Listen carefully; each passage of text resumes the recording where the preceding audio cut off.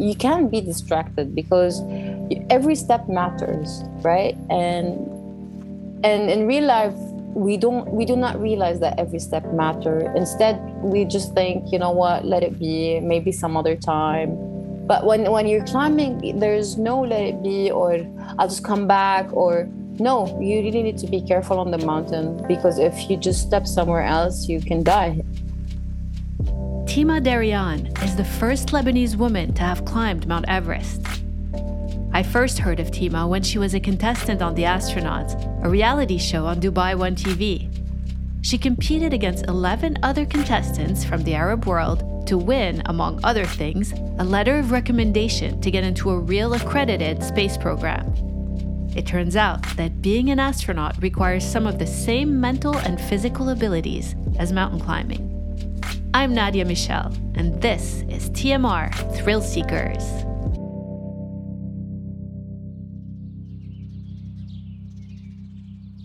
It really teaches me the practice on how to stay in the moment, to be present fully.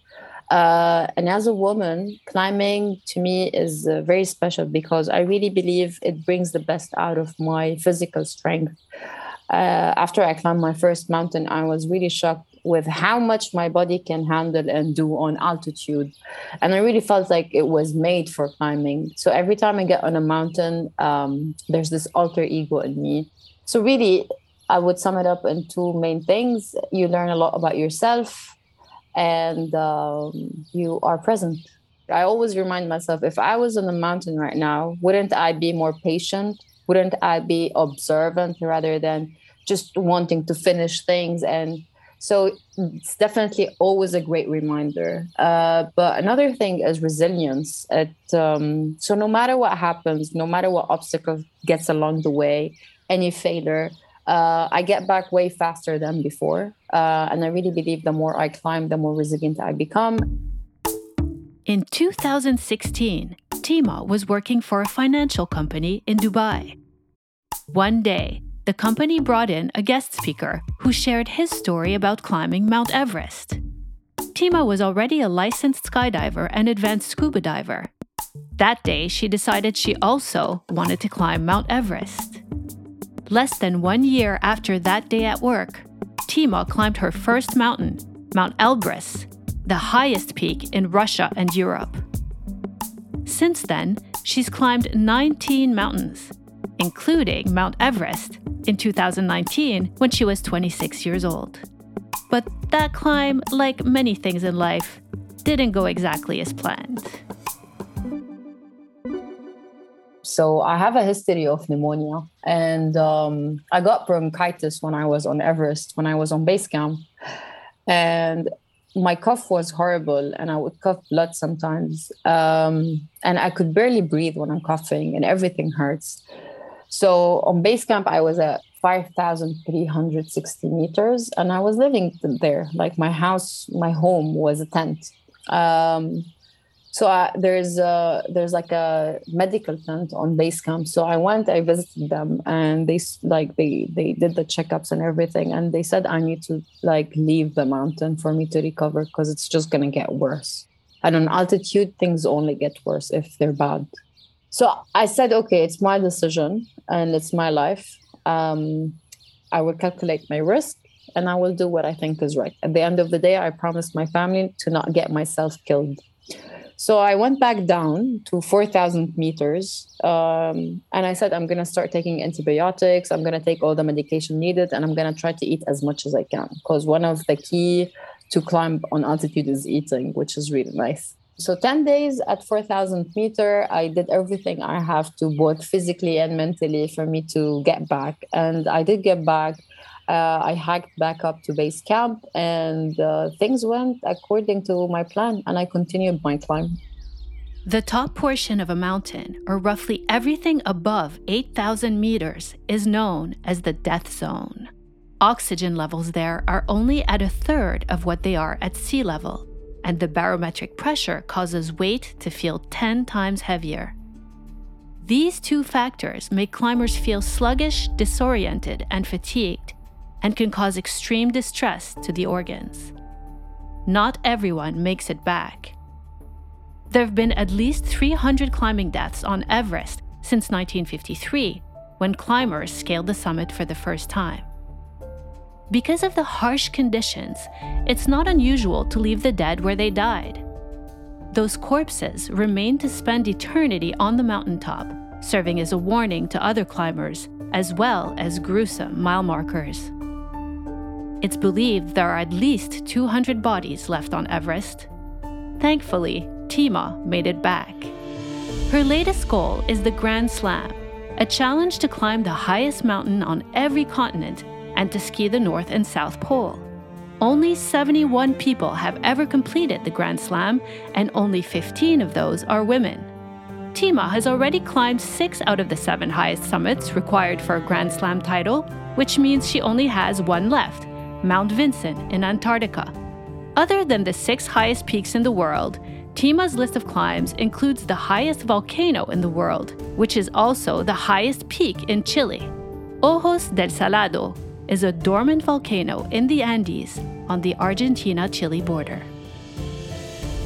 When we say volcano, people think there's an eruption or something can happen. But I mean, high up there on those mountains, yes, those volcanoes can erupt, but the possibilities and chances are extremely low. Honestly, with Ojos del Salado, it was snowing, so I didn't see the ash pit in the volcano. So when you make it to the top, on the other side, you'd see the volcano. So it's not what we usually see, just an elevated mountain with a hole in the middle and there's a volcano. So there's an ash pit, and in the ash pit, you can see a little bit of smoke and dust coming out, and it smells like something burning. So in 2017, I tried to attempt Aconcagua, which is one of the 7 summits. It's the highest mountain in South America. And I failed. I couldn't make it. Once, after 18 days of climbing, I made it to 6,400 meters. I had about 400 meters more to go, but my body completely failed. Everything in the world was telling me to go back down. I kept on pushing as much as I can. And then I had a crown tooth, and it just came up from the pressure. It was the pressure up there in Aconcagua is very extreme. And when that happened, I'm like, I think that's a sign. I'm just going to turn back. So turning back was really hard. It was harder than climbing the mountain, because going to the other side of the world, training for the mountain for a few months, and climbing it, putting the effort into being there, was heartbreaking. And I really wanted to summit. So I came back down, but I kept a positive attitude towards it. And I said, you know what? I will come back next year when the season is there, and I will climb it. So I came back in 2018 and I said, look, if I summit this time, my treat is going to be summiting the second highest mountain. And it turned out to be Ojos del Salado, the highest active volcano. So I did summit in 2019, and it was a very beautiful feeling, especially after standing at the same spot where I said I'm going to turn back. This time I decided to move and continue, taking that one step at a time to the summit, to the top. And it was a great achievement, and it was a different kind of achievement. So when I came back down, I went and did this. I did my laundry, I fixed my stuff. Next morning, I took a flight to Chile. From Chile, I rented a car, and from there we drove into the Atacama Desert to get to Ojos del Salado. And by then we were already acclimatized, so it was me and 2 of my friends, and we knew we can just go on altitude a little bit faster now. We do not have to acclimatize. And yeah, we ended up summiting Ojos del Salado instead of just exploring. Tima has demonstrated incredible mental and physical strength. And that made her the ideal candidate for The Astronauts, a reality TV show that aired in Dubai in 2021. So the show has 12 contestants of different people from the Arab world. We were 3 girls and 9 men. The challenges started from swimming from an island to an island, jumping from a helicopter, turning off fire on a plane, and rescuing the people from the plane. There was a dunker where it will flip 180 degrees underwater. You do a lot of things with your eyes closed to check your orientation. It's a really cool show. And there's a lot of learning for the viewer who's seeing, because you really understand how do astronauts train to go to space. And it was a lot of fun. I did make it to the finals. And the judges, I don't know if you know Scott Kelly. So Scott Kelly is the man the astronaut who stayed in space for the longest time, for almost a year. So he was one of the judges. There was a neurologist and presenter from the Mohammed bin Rashid Space Center in the UAE. So those were the three judges.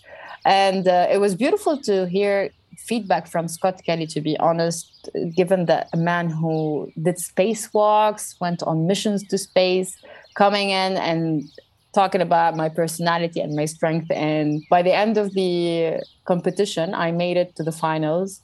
And it was me, the Jordanian guy, and an Emirati guy. And the competition was very intense, but unfortunately, they couldn't choose me. With the show, if you win, you get to win $100,000 in prize and a recommendation letter from Scott Kelly for you to apply to a space program and see if you can go to space. But even though I did not get that the recommendation letter was really important to me, because I really do want to go to space one day. But I will still find a way. I mean, I'm in contact with Scott Kelly now, and he's very well aware of my physical strength and mental strength. And that gives me a confidence boost, let's say, for me to actually go on and apply for a space program. But yeah, I won what I really wanted, which is my voice. I was able to present the Lebanese woman, or let's say the Arab woman, the strength and the tolerance of a woman in that show. And I was constantly breaking gender roles and stereotypes by my reaction, by my leadership, and by my persistence. Besides climbing mountains and practicing to be an astronaut, Tima is an outspoken advocate for gender equality in the Middle East, a region that's ripe for change. That's why she recently launched a brand called Feministia, or feminist in Arabic. It really started when the beginning of COVID hit. So it was this trend with the masks, and everybody was putting on those masks with different messages on them. And everybody would start a conversation like, what does your mask say, or something like that. And I'm like, you know what? I want people to ask about feminists. I mean, this concept is misused sometimes, or misinterpreted, or people just assume it's something that it's not. And it agitates me, because I really believe feminism is all about equality, equity, and the growth of a whole nation together. It's not just woman empowerment, it's empowering a society. And I wanted to explain that message. And I'm like, you know what? This can be a conversation starter, and we can just change the world like that. And I started with the masks, and it got sold really fast, and I was very happy. And both men and women were buying the product. So I said, maybe I should start this message through different product guidelines, like a T-shirt or a kimono. And then instead of just having the word feminist, I wanted to describe what a woman is in Arabic, because it started in Lebanon and it's starting in the Middle East. And I'm trying to spread that awareness starting from the Middle East. Tima launched her brand in Lebanon, a country that has served as a hub for fashion and design in the Middle East, but also a country where a feminist brand could really be impactful. The country has lagged behind in terms of gender equality. Laws, fair or not, are made by the government. And as a reference, in the last election in 2018, only 6 women were elected as members of Lebanon's parliament, out of a total of 128. Things are changing, but very slowly.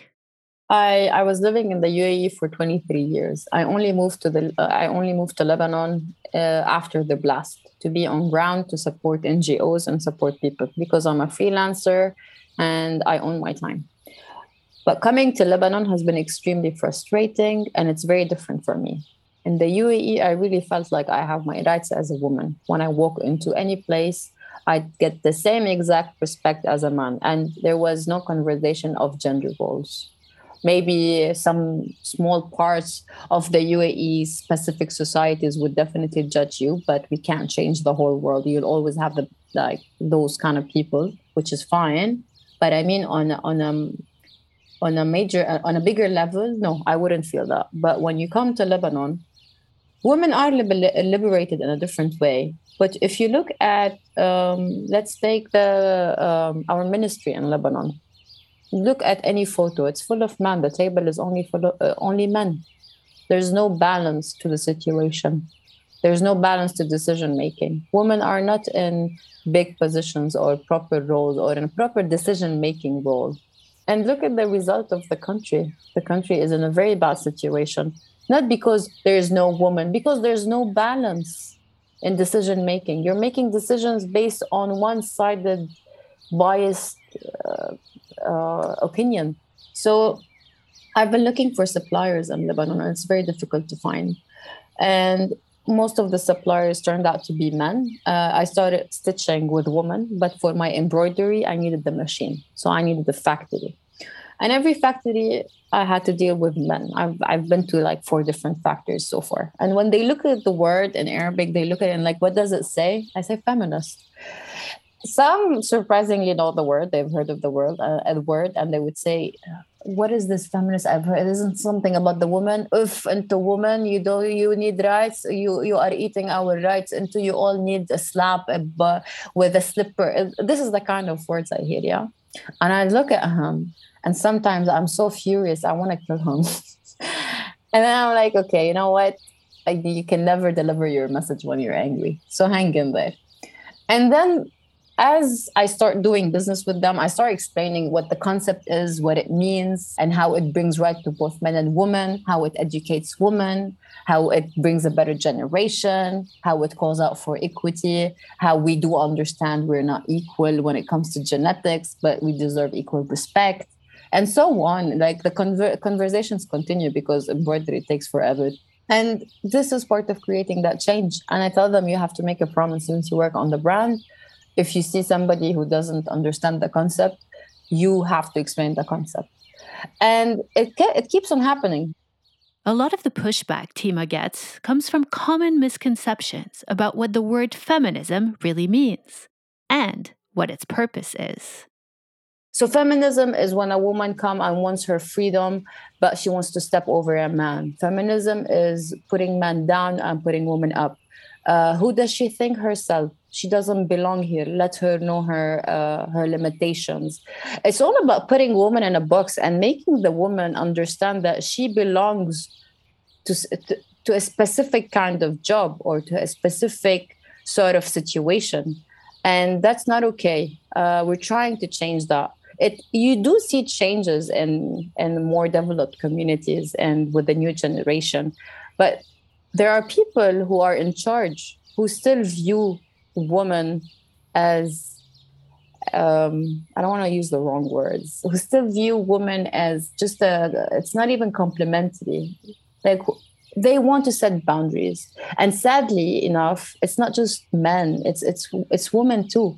So the old generation do embed those hypothetical boundaries in the new generation, building more resistance towards what feminism truly is. And feminism comes in to break all this. And really, it's all about equality and equity and teaching women about their rights and teaching men about what rights is, teaching boys about consent, teaching girls about believing in themselves, and trying to just change the body image kind of thing that's been spreading around recently, trying to ruin the young girls' thoughts and way of life.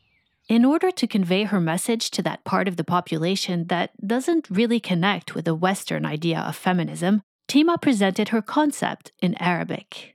Those words started describing what a woman is. For example, the kimono has around 20 words that describes a woman in Arabic, such as qawiya, strong, jamila, beautiful, dhakiya, smart, tamuha, ambitious, and so on.